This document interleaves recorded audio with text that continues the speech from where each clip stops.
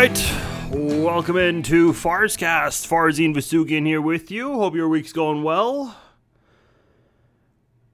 Man, a lot has happened. It's been a while since we've last done a podcast. Feels like a long time because of some of the things that have happened, which we're going to get into. I'm going to keep this podcast short because we have one tonight. Well, it's Tuesday night, late Tuesday night as I record this, but most of you are probably listening on Wednesday. And then we've got another episode on Thursday. I will get into that in a moment.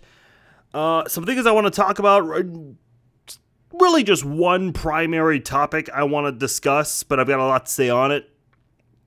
It is the big story out there, which has been now removed by the Chiefs Kingdom editorial board. I'm sure you guys have all either read it or you guys get the gist of what that story was. I've got a lot to say on that. And then following that, someone named Rich Ohrnberger. I guess he played in the NFL. I'll be honest, I've never heard of him. Don't really care about his past accomplishments, but he works in sports media now. At the big level too, as big as Fox Sports Radio, and does some local stuff. He made up some story about Patrick Mahomes apparently telling his family not to attend games, and he believed it, according to his quote-unquote source, and that opened up a big can of worms. There's a lot to talk about on this episode with journalism and with podcasting, blogging. A lot of that to get into here. You guys, either for those of you who've known me for a little bit, you guys probably know a little about me in this realm. For those of you who've been following me for a very long time, as early as 2007, you guys know my backstory with podcasting and blogging. Been podcasting and blogging pretty much when people started hearing about pretty much in an era when podcasting and blogging was frowned upon heavily. Now they're highly accepted, but still receive some criticism. And stories like this are why. And then we got a journalist out there, someone in the actual media who made up a story and kind of represents why a lot of people don't like the media. I've got a lot to say about all of this. I appreciate those who've been patient. I was going to do a podcast over the weekend and then on Monday night, and I just was not ready to do a podcast Monday night. Sunday, so here's what happened. I was going to do this Sunday. I actually was going to do this on Friday. This is how many times I have delayed my podcast.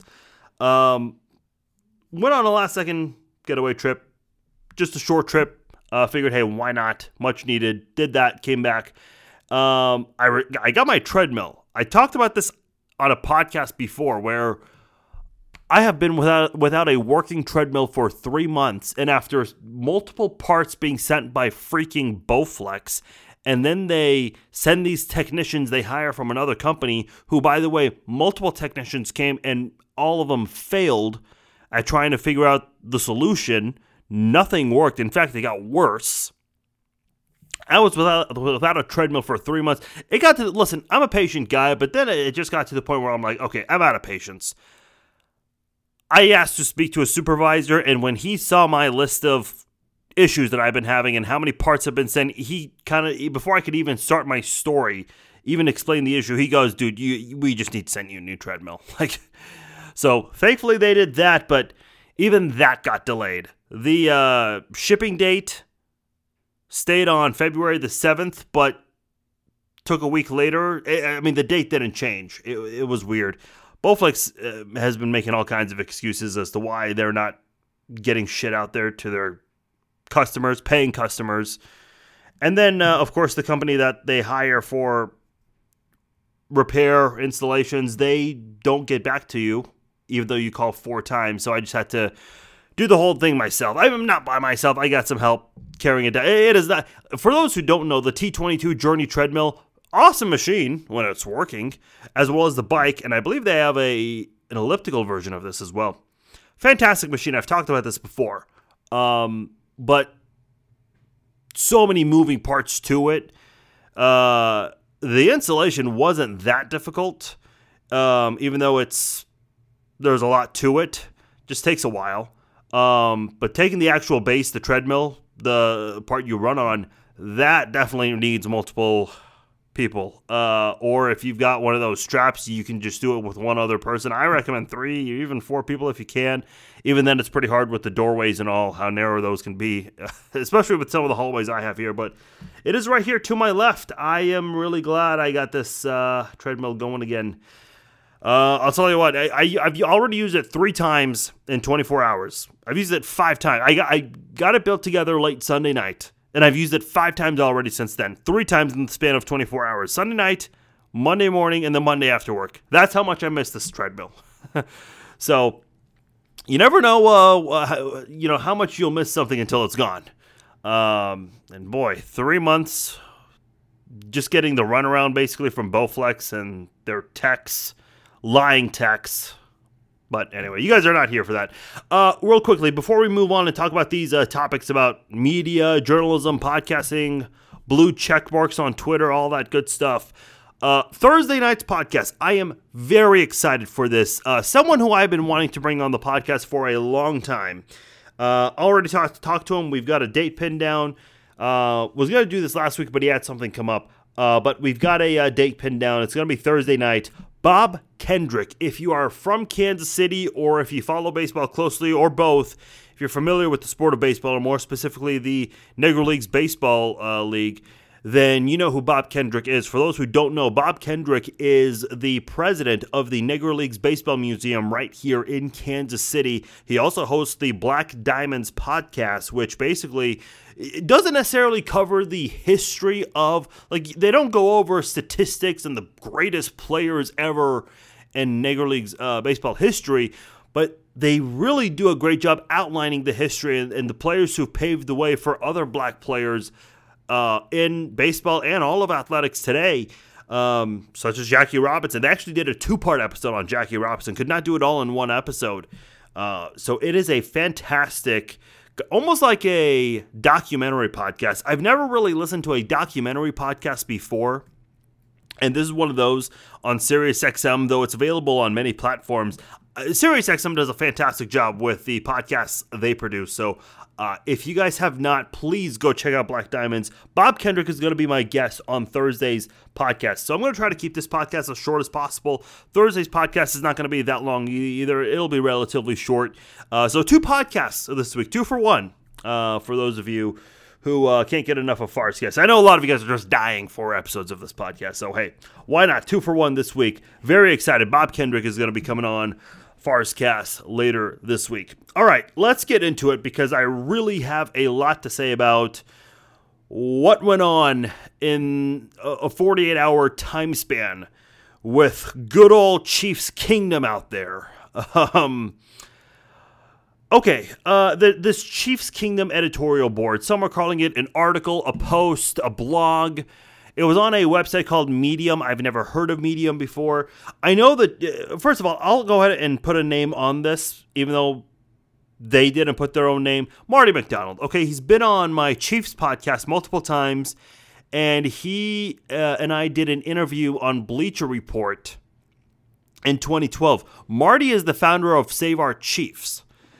Save Our Chiefs, as you guys may remember, in 2012, they were the fan revolt. They claim it's the greatest fan revolt ever in sports history, and they also claim in this article that they put about Eric Bieniemy, they claim that they helped reestablish a connection between NFL owners and fans. I don't really know if I agree with that. Marty did reach out to me and thank me for being, I'll get to that in a moment. But Marty reached out to me and just kind of thanked me for being maybe a little nurturing on this subject, because he's gotten a lot of blowback, which I'll get into. Marty, so here's my thing. I was buying into this article, blog, whatever you want to call it, because if you remember, they put out 2 stories on Tyreek Hill. This is not a go-to for Chiefs news, exclusive Chiefs content. Marty, when I talked to him back in 2012, he told me off the record that Pioli and Cornell were on their way out. He told me this early in the 2012 season. before, the 2012 season was considered bad. But I suppose a lot of people could have still saw that coming. But I remember Nick Wright reported something later in the season that got a lot of attention, but Marty mentioned it to me before Nick Wright mentioned it to the public. Marty wrote this, and I don't know, there are multiple people involved in this, I know. They wrote a big story on Tyreek Hill in 2019. If you guys remember, that is when the child abuse allegations came out. We still don't really know what exactly happened with that, but that was when they basically brought to light some situations, basically some of the ongoings in Tyreek Hill's family involving Crystal Espinal and what she has done to create some conflict. They mentioned extortion. And sure enough, Tyreek Hill, according to Channel 5 and other media outlets, they did report that that Tyreek Hill was suing his ex-fiancée for extortion. They also mentioned that Sports Radio 810 and KCTV5, Sports Radio 810, they got a lot of flack because of Kevin Kietzman's comments about Andy Reid's son when comparing this to the whole Tyreek Hill investigation. And then KCTV5, they completely misled the public in a heavily edited, only playing bits and pieces from an 11-minute audio clip, only airing 2 minutes of it, but again, showing bits and pieces of it, making it seem like they all happened consecutively. And Marty and his team, the Chiefs Kingdom editorial board, as they say, they mentioned that Channel 5 and Sports Radio 810 were about to lose their exclusive partnerships with the Chiefs, and that's exactly what happened. So I was pretty confident that they were spot on with everything they were saying, because in the past, the things that they have said have been true. Things that no one else had any information on. Now, I listened to Sports Radio 810's reaction to all three shows, by the way, from St. John and Bukaty to Jason Anderson to Soren Petro. Soren Petro actually mentioned my name in this, and I'll explain why I'm going in and attaching Marty's name, because Soren did, and that's actually why he mentioned me. I listened to all three of their shows. I did not listen to all of them, but in the first 2 hours, they all touched on this subject heavily. And you actually learned a lot about the whole situation. It kind of made me open my eyes a little bit and made me think, okay, maybe this is not a trustworthy, this whole thing is not very trustworthy. Benjamin Albright, who is actually a very good source for Chiefs, actually all NFL information, he does sports talk radio out in Denver, covers the Denver Broncos, does a great job. He's been on my Chiefs podcast a couple of times. But full disclosure, Ben, I reached out to Ben when I was in college. Really, I can't say enough nice things about the guy. I don't know what Chiefs fans have against him. He actually grew up a Chiefs fan, but not that it matters.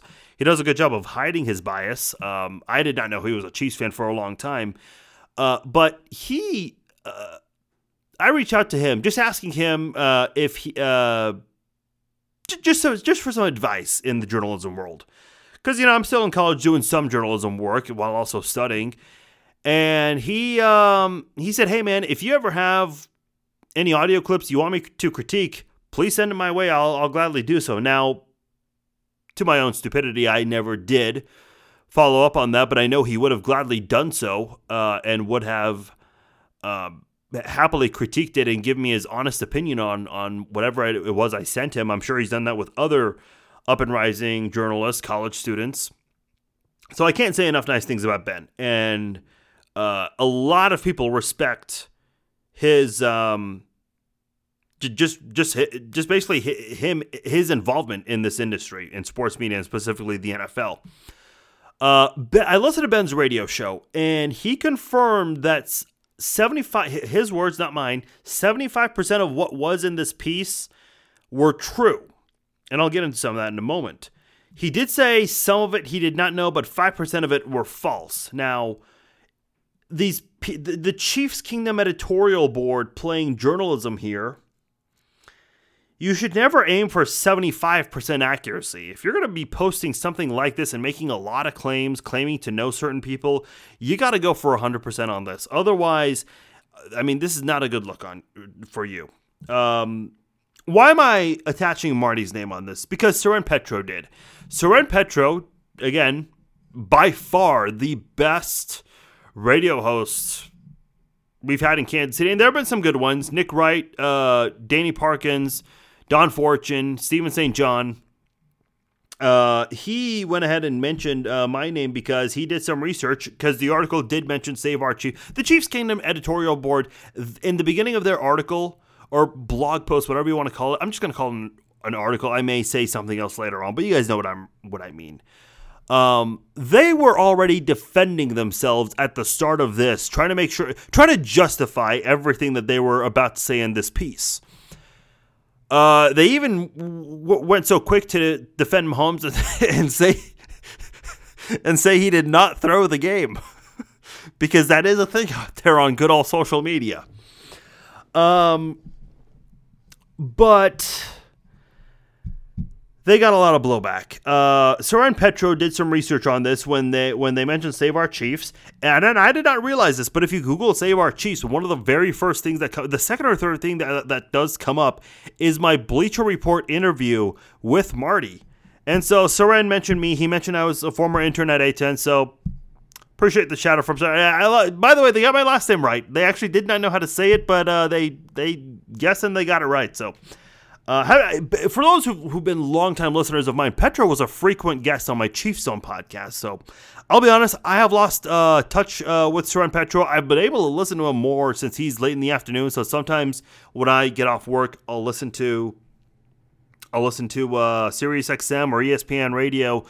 But I feel like now in Kansas City, 2 to 6 p.m., a lot more listenable when it comes to sports talk radio, and specifically A10, only A10, not the clown station, not the other station. I mean, you have talking heads screaming. Why are you screaming into the microphone like a maniac? I mean, get some Adderall, for crying out loud. But anyway, I digress. So, you guys know what happened. I'll give you the Cliff Notes version. They put out a lengthy, very detailed piece on a supposed strained toxic relationship between Eric Bieniemy and Patrick Mahomes, and basically how they didn't see eye to eye on so many things. A lot of interesting claims were made on this. One of them in which detailed a specific conversation between Mahomes, Reed, Mike Kafka, the quarterback's coach, former quarterback's coach, who's now the Giants' offensive coordinator, and Eric Bieniemy. I guess they were all conflicted over a specific play call. Andy Reid was saying to run this. Bieniemy said, no, what the fuck? And Kafka said, we're blowing this.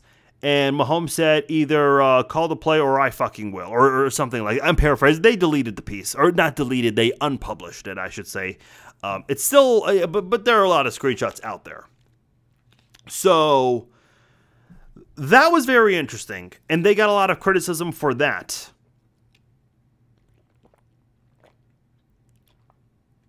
They also got a lot of criticism for claiming that Andy Reid told television production crews to not film Eric Bieniemy during games, which, if you watch games, it's very common in between plays. For let's say the Chiefs' offense is on the field and Denver's defense is on the field, it's very common in between plays for Eric Bieniemy to be shown on the sidelines and whoever the hell Denver's defensive coordinator is to be shown in between plays. They also made a claim about something being in Eric Bieniemy's contract where he can overrule or override Andy Reid when it comes to game prep, and apparently he did exactly that leading up to Super Bowl 55. I guess Mahomes and Andy Reid, those two alone, they came up with a big game plan for Super Bowl 55 against the Bucs, which I know is not the most memorable. It's more forgettable than memorable. Let's just leave it at that.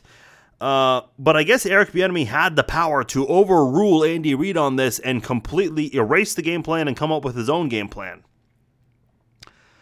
The article also claimed that there were several sources, some of which were, quote, high-profile players on the team. They mentioned that despite conflict with Eric Bieniemy, the reason the Chiefs haven't parted ways with him is because, quote, optics. Basically saying it would look bad on the Chiefs to let go of a black offensive coordinator who has struggled immensely to land a head coaching job in the past 4 years, and how many people have pointed out the color of his skin and why that might not be a reason why he's getting a job. So they received a lot of pushback on this. Like, how was Mahomes able to talk back to the coaches on the headset? Because the quarterbacks don't have a mic in their helmets. Now, there is a clip online from the Denver game, I think from week 18, the one that got flexed to a Saturday game on NBC, where Mahomes was shouting back at Eric Bieniemy, and if you can read lips, he says, "Call the play or I will."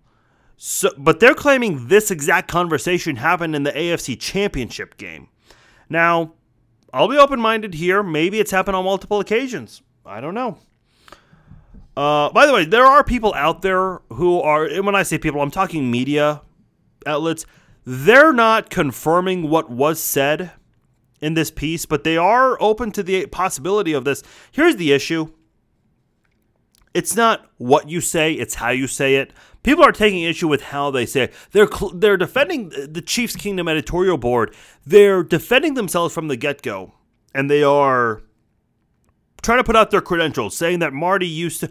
They don't mention Marty by name, but they're saying the founder of the Chiefs Kingdom editorial board, they used to work for a couple of online media outlets, fantasy football media outlets.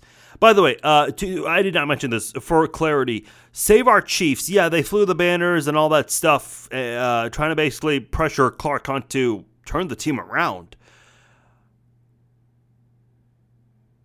When they hired Andy Reid, they changed from Save Our Chiefs to the Chiefs Kingdom. They just created their fan page as the Chiefs Kingdom on Facebook and Twitter.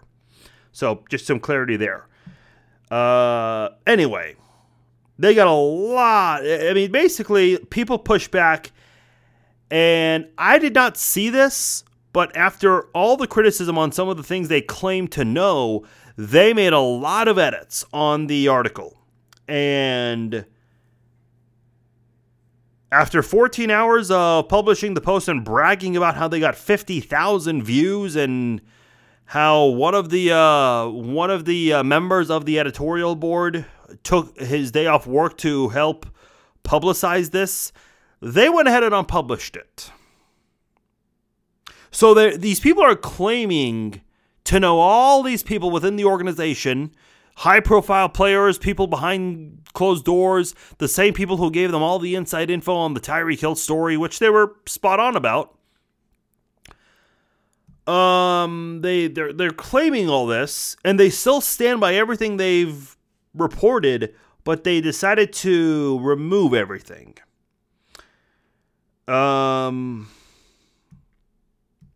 It's not what they said. Sort of. It's how they said it. Claiming all these things. Listen, these guys are... Everyone is a fan here, okay? So everyone wants to know what is going on exactly with Eric Bieniemy in this whole situation. I get that. Everyone wants to know.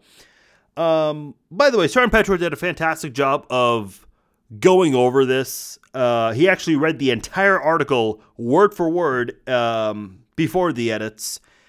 Because by the time he was on air, you could not refresh it, otherwise you would lose the article. Because if you click on the link now, it's gone. You can't see it.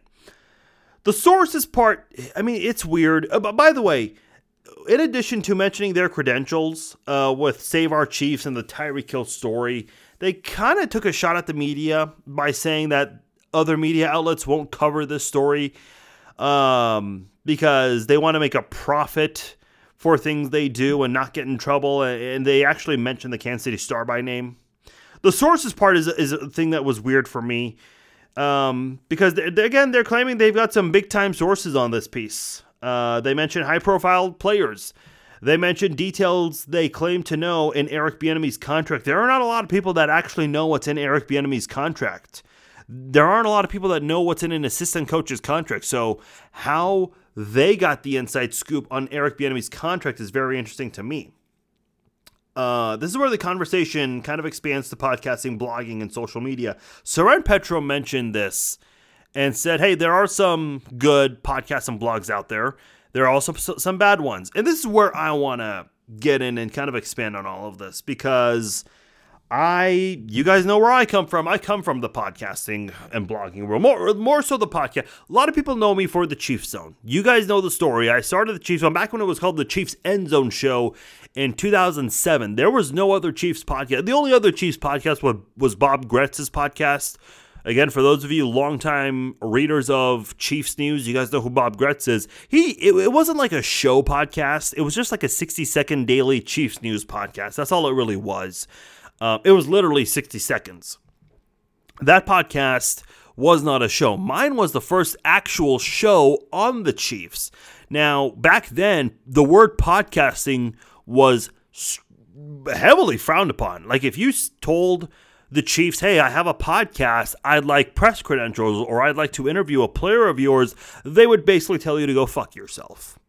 Today, if I call the Chiefs up and say, hey, I have a podcast, I'd like to talk to a player, they'll actually consider it. Now, they'll consider more prominent podcasts before mine, but you get the idea. Podcasting today, far more accepted than 2007. Now, there are people with podcasts and blogs, and they basically do a shit job. There are others who do a great job with podcasts and blogs, and listen, I'm not here to toot my own horn, but I'm here to make a point. I'd like to think, given my track record, I did a really good job with my podcast, and that opened up a lot of opportunities that had it not been for my podcast, I would have never gotten any of these opportunities. For instance, writing for 435 magazine, it used to be called 435 South at the time. I think they've rebranded a couple of times. I don't know what it's called now. But I wrote an article for them at the age of 17. At the age of 18, I was writing a couple of articles for Kansas City Sports and Fitness magazine. And because of these things, that quickly got me into Bleacher Report in 2011. And a lot of people know me best for my Chiefs podcast and for my Bleacher Report blogs. I had 2 stints with Bleacher Report. I transferred to the University of Kansas, and they have a very competitive media outlet, student-run media outlet. And given my experience, I mean, I was already a journalist at the time. They gave me the football beat. I was able to cover football and basketball for their radio, TV, and newspaper outlets run by student-run media, which there are some positives and negatives. A topic for another time. Students who want to get into this, like if you're a freshman at KU and you want to become a journalist, if you want to get involved with the sports side of things in the newspaper, the first thing they're going to say is, okay, what do you want to cover? You want to cover volleyball? You want to cover swimming? You want to cover the softball team? Do you want to cover cross country? Like, they don't give transfer students in their first year or freshmen you don't get to cover basketball and football.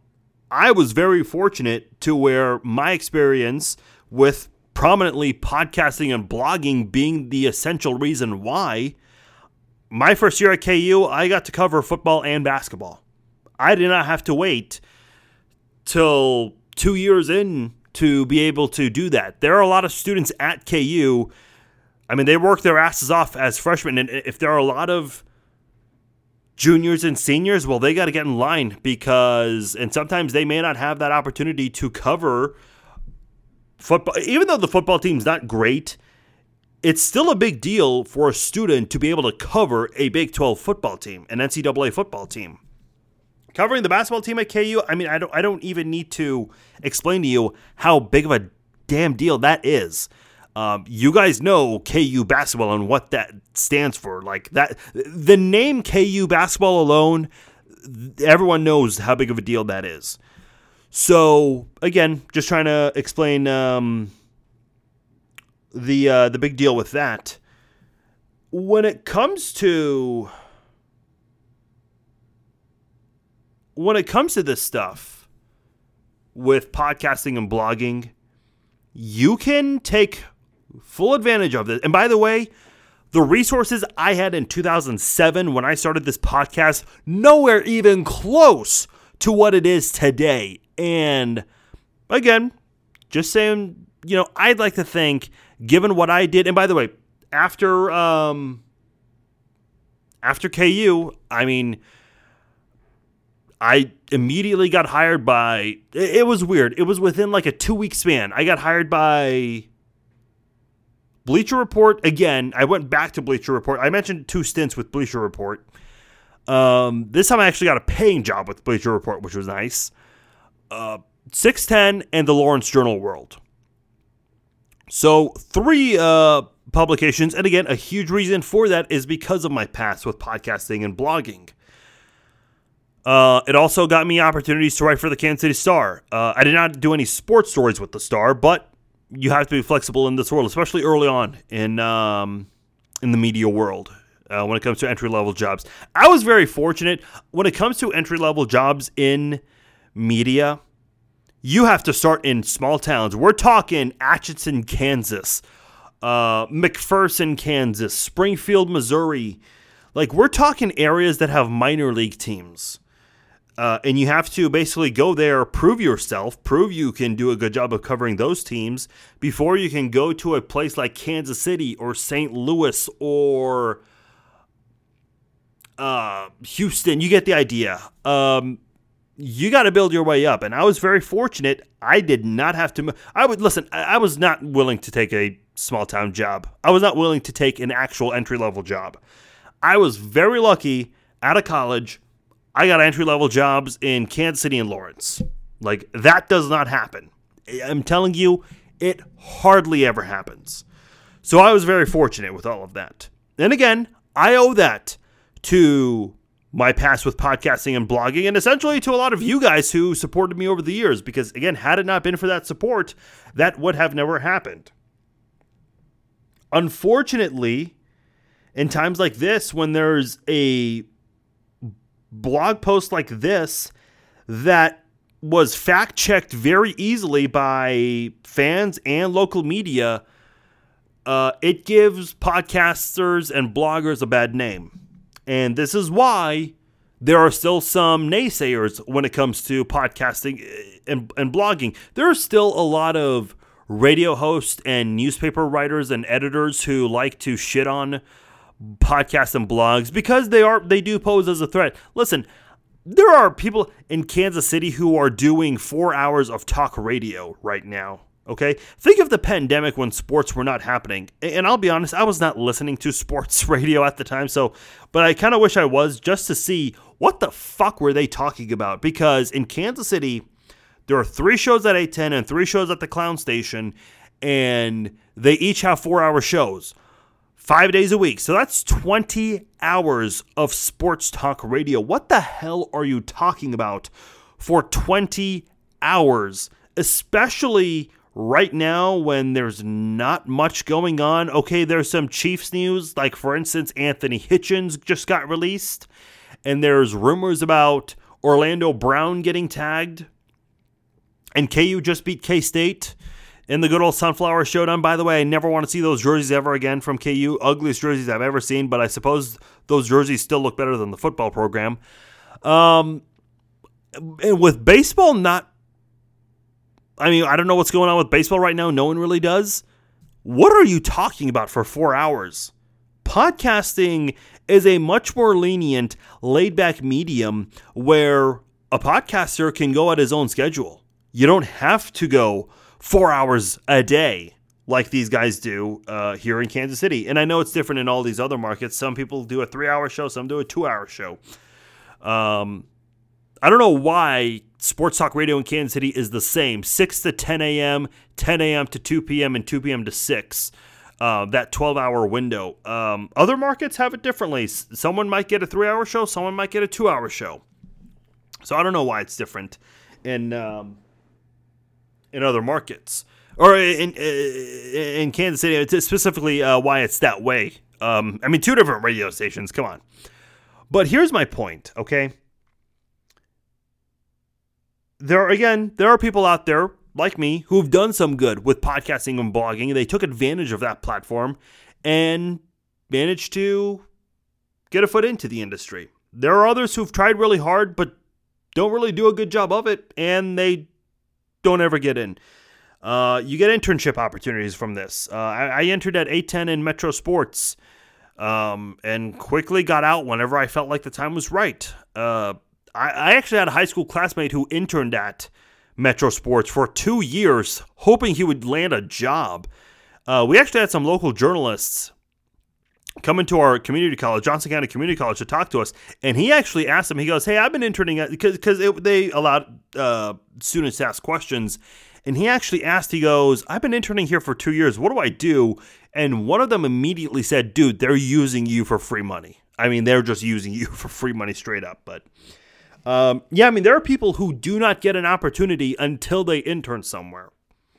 Now, I did my internships at local media outlets, and there were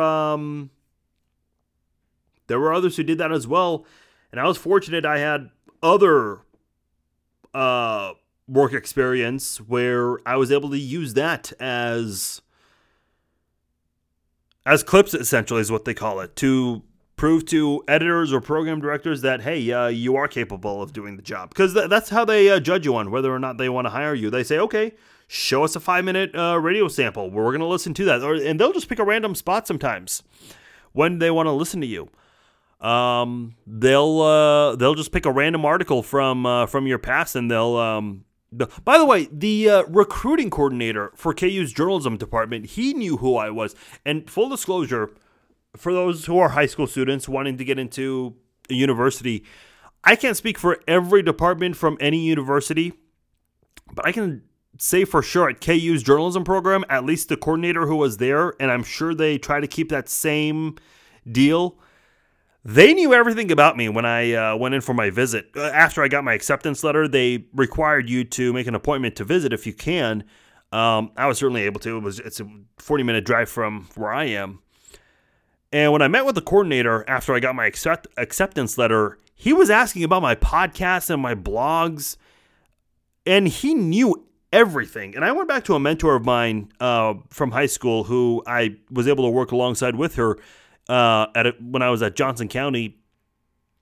She works with kids with special needs, and I was able to work with those kids as well. Very eye-opening experience. But I asked her, I said, how in the hell did they know all of this about me? Because I when I applied, I never mentioned any of this. She quickly, listen, if you Google my name, you're not going to find another person out there. At the time, she pulled up her computer next to me and said, well, let's take a look. Let's search your name. And immediately the first things that come up were all the blogs, all the articles I've written for the magazines, all that stuff, Bleacher Report, 435 Magazine, and my podcast.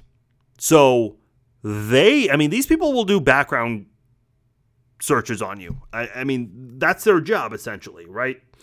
Because they don't want to accept a student. I mean, if they pull up a student and they find his Facebook and you just see them at parties and always getting into trouble. If you find criminal records, they're sure as hell not going to accept you, because their goal is to have students accept students that will graduate, because they want a high graduation rate. Again, all of this is because of my accomplishments in this world of podcasts and blogs. Meanwhile, when you have journalists who like to shit on podcasts and blogs, there's a journalist out there, Rich Ornberger, who received a text message, and I guess this person texted a lot of people in the media and just said that Patrick spoke to his fiance and his brother, Brittany Matthews and Jackson Mahomes, and told them not to attend games next year. Okay, full disclosure, on Sports Radio 810, they said two sources. When I was in college, they told us 3 sources, but multiple sources is the key word here. When you receive some information like this, do not run with it with just one person. A few years ago, I broke a story about the UFC coming to Kansas City, and that became a huge deal. It was the first time the UFC came to Kansas City, so that was a big deal. I did not realize how big of a deal it was because the local media did share it. What I did, though, is I saw a rumor about this, and I went and confirmed it. I actually was lucky with the sources I got. A couple of them were UFC fighters. I won't say by name, and they all asked to be anonymous, but it ended up all being true. Again, the clown station I referred to earlier, they called it fake news, which is interesting. Half the staff reported on it and mentioned my reporting. Some of them actually plagiarized and actually read everything I wrote word for word, so that's funny. And then others called it fake news. So funny how that all works, but you get the idea. The story was a big deal, and I did not publish it until I had multiple sources confirm the date and all that stuff. So you gotta, when you receive exclusive information like this, such as, hey, text message from a random number. I have your number, by the way. You don't know who I am, but I'm here to tell you Patrick Mahomes told his fiance and his brother not to attend games in 2022. Really, like, someone is actually going to believe that bullshit for a moment? Like, I did not need inside sources to even tell you how horseshit that is. But Rich Ohrnberger believed it. And so he tweeted about it, and Patrick Mahomes shot it down real fast. And I think he even referred to the Eric Bieniemy. Tyreek Hill turned down the Eric Bieniemy story, basically laughing at the rumors out there. Doris Fountain also refuted it. Mahomes said, y'all, his tweet was, y'all are making stuff up. Could be in reference to multiple things. The family story and the Eric Bieniemy story. I do want to go back to the Brittany Matthews thing in a moment, but sticking on this. Look, podcasters and bloggers get shit on by some people, even to this day. But we have journalists, such as Rich Ohrnberger of Fox Sports Radio, who just put out fake news. He's got a blue check mark next to his name, and he spread information that was false. By the way, I don't know why there is some big obsession with blue check marks. There's a guy out there from Kansas City. I don't know Jason something. He put out a massive lie out there about how Patrick and Brittany went to get pizza somewhere. And when they dined in, nobody bothered them. Nobody approached them for an autograph, picture, nothing. Which is impossible to believe. Like, really, no one would bother Patrick for a picture here in Kansas City after all he's done. And then Patrick and Brittany got up and left. The story is they got up and left. They turned around and told all the other customers, we're paying for your meal since you didn't bother us for a picture. And then they left. Really? People are believing that? By the way, that got fact-checked by the local media. And I know a couple people in the local media, and I've been told they contacted the owner of that restaurant. That never happened. They were at the restaurant, but they never paid for anyone's food. It's just crazy how, if someone has a podcast or a blog, you cannot believe a single word they say because they don't have a blue check mark. But then when you have blue check marks breaking news out there, they're not always reliable with this. But I had Patrick Mahomes' agent, Lee Steinberg, on my podcast a few years ago, and I did not expect this to happen. It was completely out of my control. Lee Steinberg said Patrick wants to stay in Kansas City for life. I mean, for his entire career. That was before his contract extension, the big contract extension he got. I was not prepared for the local media to write about it. Almost every TV station in Kansas City wrote about it. And there were TV stations in Topeka and Wichita that wrote about it as well. And I'm sure there were other nearby Midwestern markets that wrote about it as well. And they mentioned my name and my podcast, all that stuff. And I got a lot of questions, a lot of emails. What else did he say? I'm like, listen to the damn podcast. You already know that he mentioned this part. And then the part about 15 in the Mahomies, that was mentioned on my podcast before anywhere else. But still, even though it was mentioned, people were saying, oh, it's fake news. It came from a podcaster. If you read some of the comments on the Facebook pages for these TV stations that wrote about it on their websites, people were still refuting the comment Lee Steinberg made simply because it happened on a podcast. So you know where we are with podcasting and blogging today. It's accepted, but not by everybody. Meanwhile, journalists out there, they're still, they're not 100% with accuracy. By the way, I do need to say something because I get labeled as a journalist by people. It doesn't happen as often because I've shut it down so many times. It still happens today, just not as often. But whenever someone says, hey, I love your post, I love your page, you're one of my favorite journalists, I mean, I immediately appreciate them for the kind words, but I real quickly tell them, dude, I am not a journalist. I'm not an analyst. I'm not an expert. I'm not any of these things. Like, people have given me those labels. I don't know why. I've never claimed any of them. I'm just a writer or preferably a blogger for Arrowhead Addict and Cageside Press for now. And I don't really have any aspirations to go any further than that as of right now, or probably ever. But whenever anyone calls me a journalist, listen, I'm not a journalist for Arrowhead Addict. Arrowhead Addict is not journalism. Sure, maybe you can do exclusive interviews with certain people, but that doesn't make you a journalist. I've had exclusive conversations on this podcast with many people. You guys know it. For those of you listening, that doesn't make me a journalist. No, never claimed any of that. I will claim if I have an exclusive interview or some content that you might not find anywhere else, but I'll never call it journalism because it's not journalism. Some people disagree still. Some people say I'm part of the media. I'm part of the Chiefs media because I write about the Chiefs and I post about them.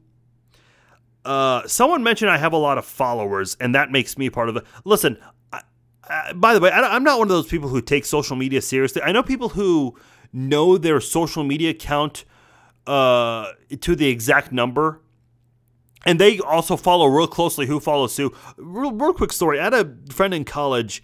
Long story short, we just met a few girls, so some cool cats at a bar, hung out with them, exchanged social media information, numbers, all that good stuff. And I guess one of the girls unfollowed both me and my friend months later. And that friend of mine goes, hey, so-and-so unfollowed you and I. I'm like, okay, if she unfollowed you, I get that, but why do you know that she unfollowed me? Anyway, I just had to get that out there. Like, I don't, people mention followers. Look, I know I've got 3,000 some followers on Twitter and 20,000 some on Facebook. I don't consider it a lot. I know I'm verified on Facebook, both my page and my personal account. I don't even know how that happened. I guess I had the blue mark for my Facebook for a long time. My mom even asked me, she goes, how are you verified? I'm like, what do you mean verified? Like we had this weird back and forth text conversation about this. It took a screenshot from her end to explain what she was trying to say. I'm like, oh, I didn't even know I had that. And then one day I woke up on my personal account was verified. So I'm not verified on anything else. Don't care to be. I don't even know what it does, honestly, other than just public perception, really, which, again, I don't give a shit about. But this whole deal with journalism and blue check marks, I don't know, man. I mean, you can believe stuff, you can choose not to believe stuff, but just because it doesn't come up from a blue check mark doesn't mean it is or it isn't true. Obviously, if there are ways they can prove it, you'll obviously believe it. Obviously, if it comes from someone that has a proven track record, a good track record, you're obligated to believe what they're saying. I'll be honest, I kind of believe what they were saying at first, given their very brief but spot on record. But this one, they got fact checked way too much. There's a reason why they unpublished it. They claim that they unpublished it because of racist comments about Eric Bieniemy. They even shut off the Twitter replies, and they actually, Marty locked his Twitter account, I noticed, because I was going back checking out some of his tweets. Yeah, I think this is one of those situations where they got so excited for whatever. I believe they received information. I do. I just think they did not decide to verify it with multiple people. I don't know. They say they have a lot of sources, so who knows? I think they got very excited and wanted to run with it. They mentioned Ted Cruz by name, not the Texas senator. This is the vice president of communications, of PR, essentially, with the Chiefs. So I thought that was interesting. They mentioned him by name. I don't know why, but they did. I tried very hard to get Marty on this podcast. He declined. He said he wants to lay low, which, okay, fine. Which I find interesting. I mean, they unpublished it, and now Marty is private on his Twitter account. But he was so excited. He and his editorial board were so excited to get this out there. Yeah, listen, Marty's a nice guy. We've gotten to know each other a little bit. But I think this is one of those where he didn't think twice before he spoke. And listen, if he's right about all of this, which I don't think the Chiefs will ever confirm, but if he's right about any of this, or all of it, I should say, I'll come on here and admit I was wrong.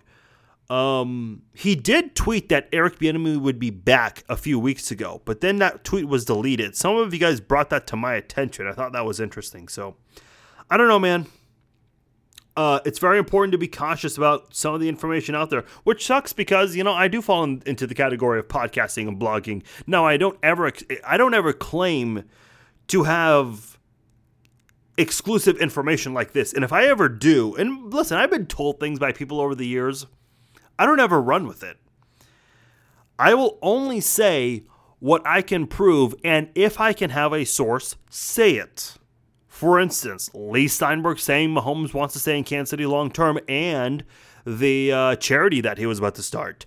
I did not even bother saying anything. Other people picked it up, but I didn't even think those were newsworthy, honestly. But from that point on, I've just always learned I'm not going to claim anything unless I can prove the other person said it, such as this podcast or any kind of recording device when I do an interview, which I've done recorded interviews for written publications such as Bleacher Report, The Star, whatever, because I can never memorize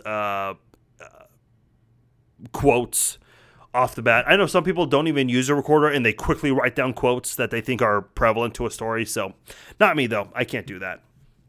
Okay, real quickly, I want to talk about this whole Brittany Matthews thing because Mahomes was seen front row at a Texas Tech game, and I guess he took his arm away from Brittany, and I guess he said something. They didn't have the happiest face in the world for that 20 seconds they were on TV on ESPN, and that pretty much blew up.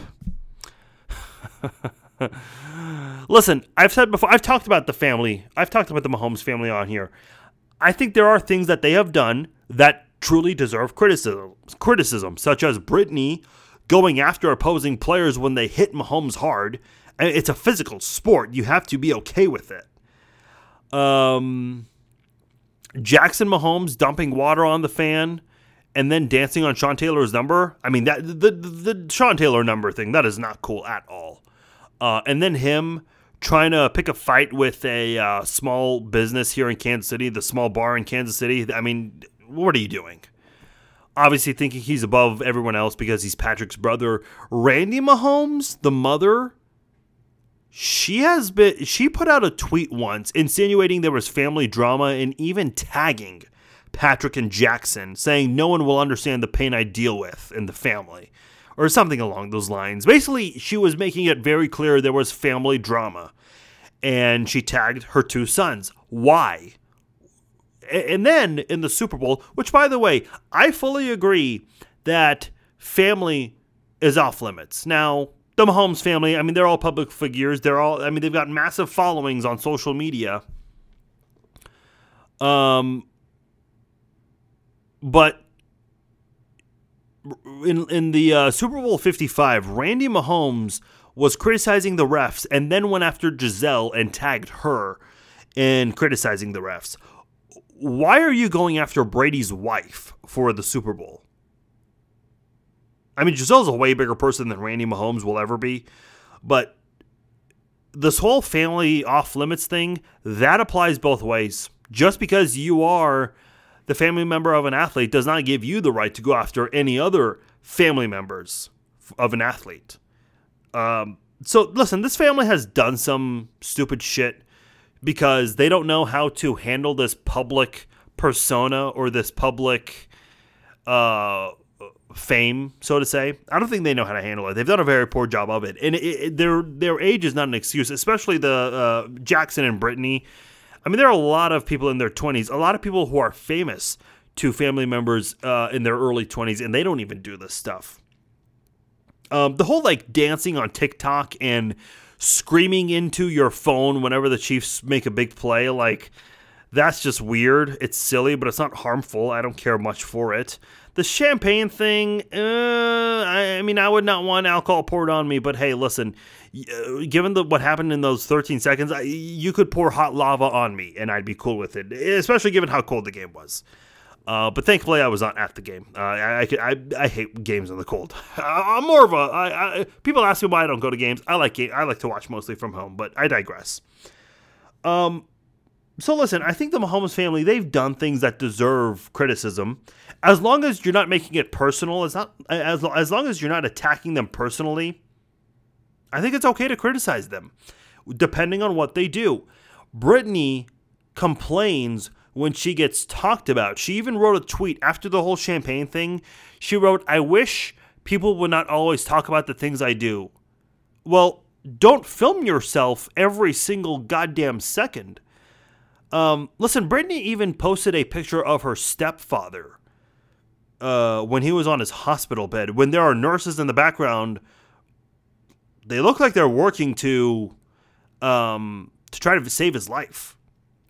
Long story short, there was an incident where Brittany's stepdad suffered a heart attack at the stadium, and they rushed him to the hospital before the game could even start. And so, therefore, I believe she and her mother went to the hospital.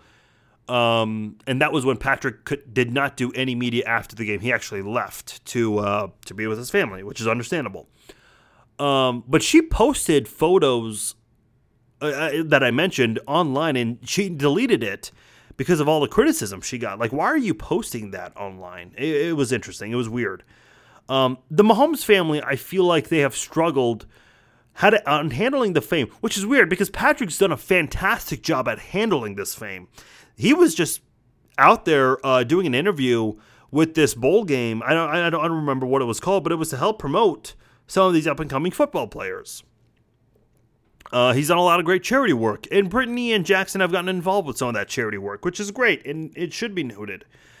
But man, them sitting front row and having maybe a not-so-happy conversation, that's not news. It's not like there was any violence. If something terrible, extreme happened, sure, that needs to be written about. But, man, they're just fucking sitting front row at Patrick's alma mater.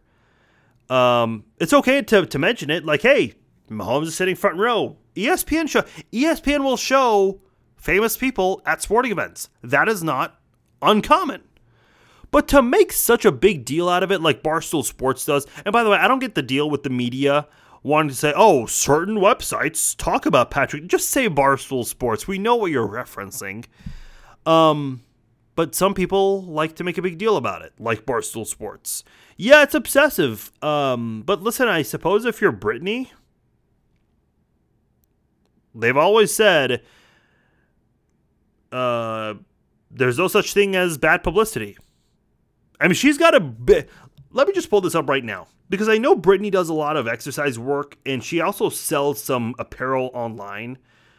Let me just look. Bear with me. Brittany Matthews.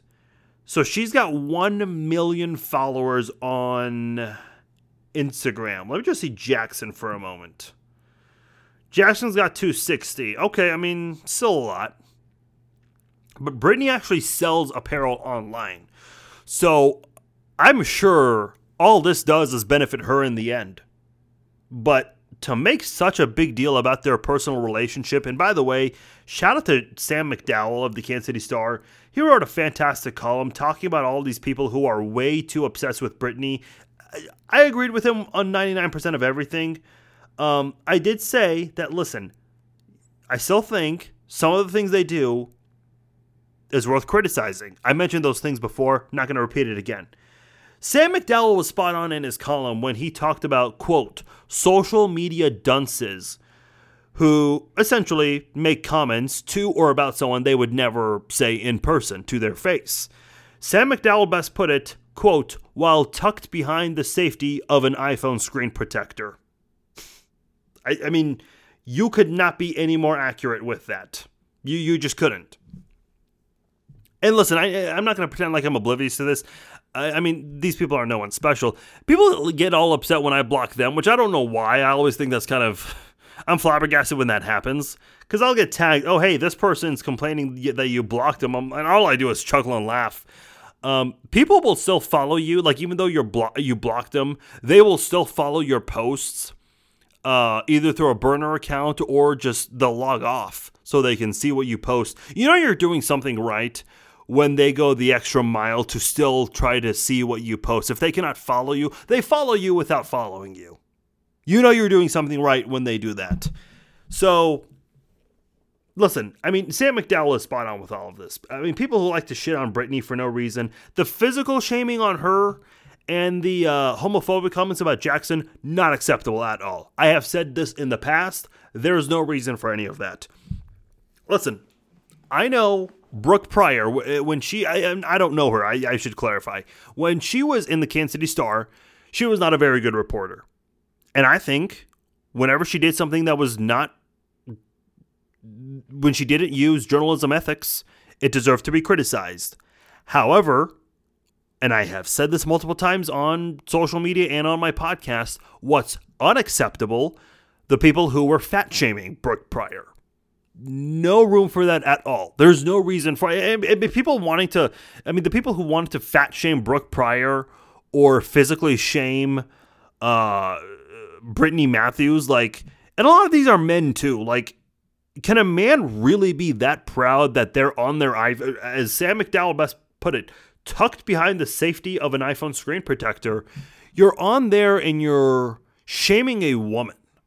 Like, the women in your life should definitely be ashamed. Now, I don't want to just pin this down on shaming women. I think people in general, when they try to shame someone else for no good reason, I mean, they don't have a good reason, either because they're blocked by someone or someone does not follow them back or someone doesn't respond to them. There's some radio host out there who was shitting on the Royals because they hired Sam Mellinger from the Star, longtime columnist of the Star. He replaced, and I cannot remember his name, a longtime PR member of the Royals. Gosh, I can't remember his name, but he retired. So Sam got an unexpected opportunity to go replace him, and he took it. And the guy was shitting on the Royals for it, but he never gave a good reason for it. And pretty much speculation was, oh, you probably reached out to Sam for an exclusive interview and he probably told you no or ignored you. Like, those, like, people have like the most unjustified reasons to want to shit on someone. It's interesting. Listen, I'm not the biggest fan of Brittany Matthews and Jackson Mahomes. I've criticized them without attacking them. You can criticize people, by the way. And people do this in politics all the time. If they don't like a certain politician, which, you know, is predominantly men, although there are a lot of women still involved in it, but the men involved, people will, if you don't like that politician, you'll physically shame their wife. Like, why? Why is that like the go-to to criticize a politician. I've never understood that. You can criticize anybody, a public figure, an athlete, a politician, without making it personal. I've done this many times. I've criticized a lot of people without personally getting into it with someone. I mean, listen, I see people on Twitter who maybe have disagreements, and this is part of the reason. I love talking to my followers, but I've kind of slowed down on that because some conversations just don't end up friendly, because if you disagree with someone and you post facts, it resorts to personal attacks with idiots you don't even know. Idiots who won't even say it to your face, by the way. I'll tell you right now, I've had multiple incidents where I've been told something by someone on social media, and I'll block that idiot. And then those same people will confront me that I blocked them on Twitter. I'm like, okay, well, let's hear you say the same thing. And they don't do it. One of these people, by the way, is a former member of the media, and I confronted this person. I said, hey, you got anything you want to say now? Now that we're face to face? Kept walking. Had nothing to say. So I have the evidence, okay, that people don't have the guts to say it to your face, but will do it, on their laptop, their tablet, their smartphones. So that's funny how that works, right? Very, very funny how that works. Sam McDowell said it best, man. Listen, I get it. Patrick's a superstar and all, and Brittany's now also a big star in her own way. But they're just sitting front row at a game. I guarantee you, if Patrick Mahomes is ever seen walking down the streets of downtown Kansas City without Brittany, Barstool Sports is going to write a headline, oh no, a divorce could be on the way. Patrick is without Brittany in downtown KC. Like, it's getting to that point now. Like, if Patrick's without Brittany anywhere, that could be written about and twisted in some weird way. That's been the theme of the podcast, man. Journalism, podcasting, blogging. There's a lot of good from all three of those, but there is also a lot of bad from all three of those. It's up to you to really decide, and you got to use good judgment what's good and what's bad. All right. I went on a little longer than I wanted to, but I'm going to go ahead and sign off here. Farzin Vousoughian, Facebook.com/Farzin Vousoughian. That's the Facebook page. Appreciate all of you guys who have been on the Facebook page, which has been awesome lately, even after the season is over for the Chiefs and the Super Bowl. You guys are still on there killing it. So thank you guys so much. At Farzin21 on Twitter, so please follow me on there. Reminder, Bob Kendrick, the president of the Negro Leagues Baseball Museum, will be my guest on Thursday night's podcast. I will stream it live, 8 o'clock, on my Facebook page, so be there. If not, it'll be on the podcast. It'll be archived for you guys to check out. Hey, thank you guys again for listening to this episode of Farzcast. I will see you guys in just a couple of days. Take care.